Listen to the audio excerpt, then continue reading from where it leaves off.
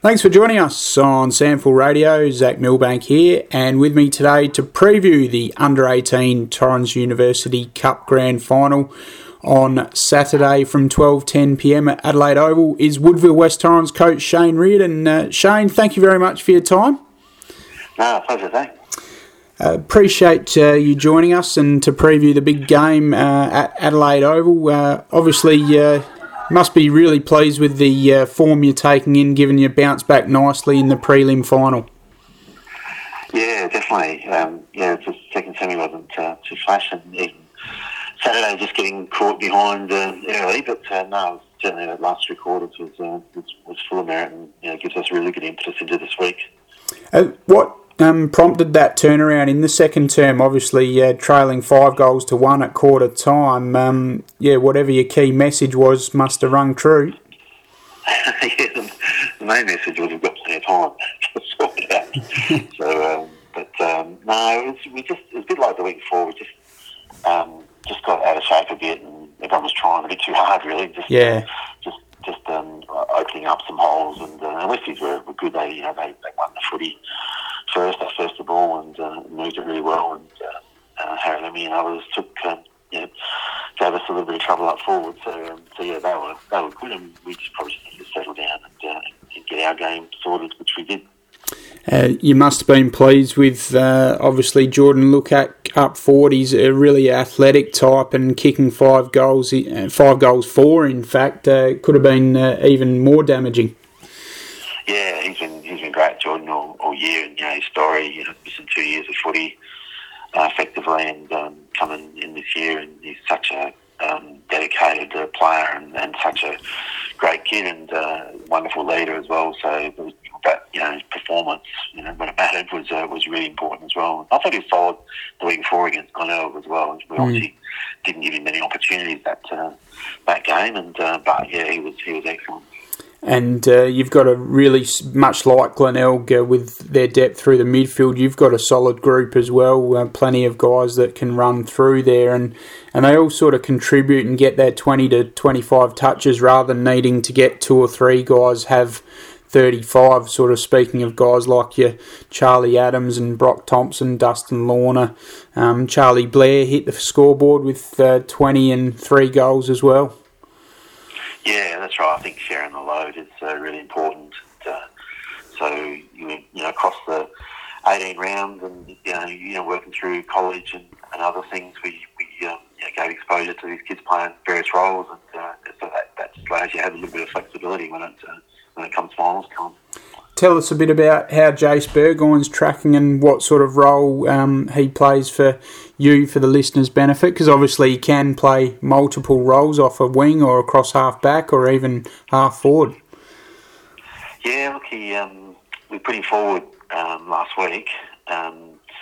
Unfortunately, he's probably pretty doubtful to play, to be honest. Okay. He's pulled up pretty sore with a groin issue, so I don't expect that he'll play, to be absolutely honest with you. So it's a bit of a blow for Jason. I'm sure he'd like to be out there with his mates, but playing the grand final. But unfortunately, it doesn't look like he's going to be able to get up. Disappointing for him, because we know how talented he is. Yeah, that is for sure. He was good on Saturday, I thought, up forward and through the midfield. So was it just a bit of soreness out of the game itself, or did it flare at training? Or yeah, it's been troubling me a little bit the last. It sort of flared up early in the year, and we've sort of been managing it on and off through the course of the year. As you know, that he's had stints with us and Port Adelaide and us, and he's played reserves and state program and us, so he's had a fair footy workload, and just seems to have just caught up with him again late in the year, which is a real pity. Yeah, it is indeed. Speaking of famous surnames, Matheus Filippo, tell us a little bit about him. Obviously, the son of Sam, and nice left foot kick. Yeah, he's had a really good year, Matheus. He's a really good runner, likes Sam, and he's great. So great kid too. He's just a great joy to coach, and he's used his running ability, and they say he's nice left footer, and he's got a bit of size about him too, and he's really developing in that area as well. So he goes through our midfield and plays up forward, and he's done the job for us week after week. So yes, he's certainly an exciting talent, Matthias.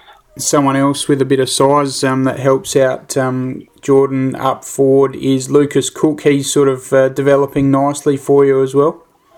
Yeah, he's had a little bit of injury interrupted middle part of the year, but his early part, his first 4 games were excellent, and now coming back into the team, he provides a real focus for us in our forward line, and he was very good against Glenelg early when we didn't have a lot of good players. Lucas was great with his contested work and his work rate as well.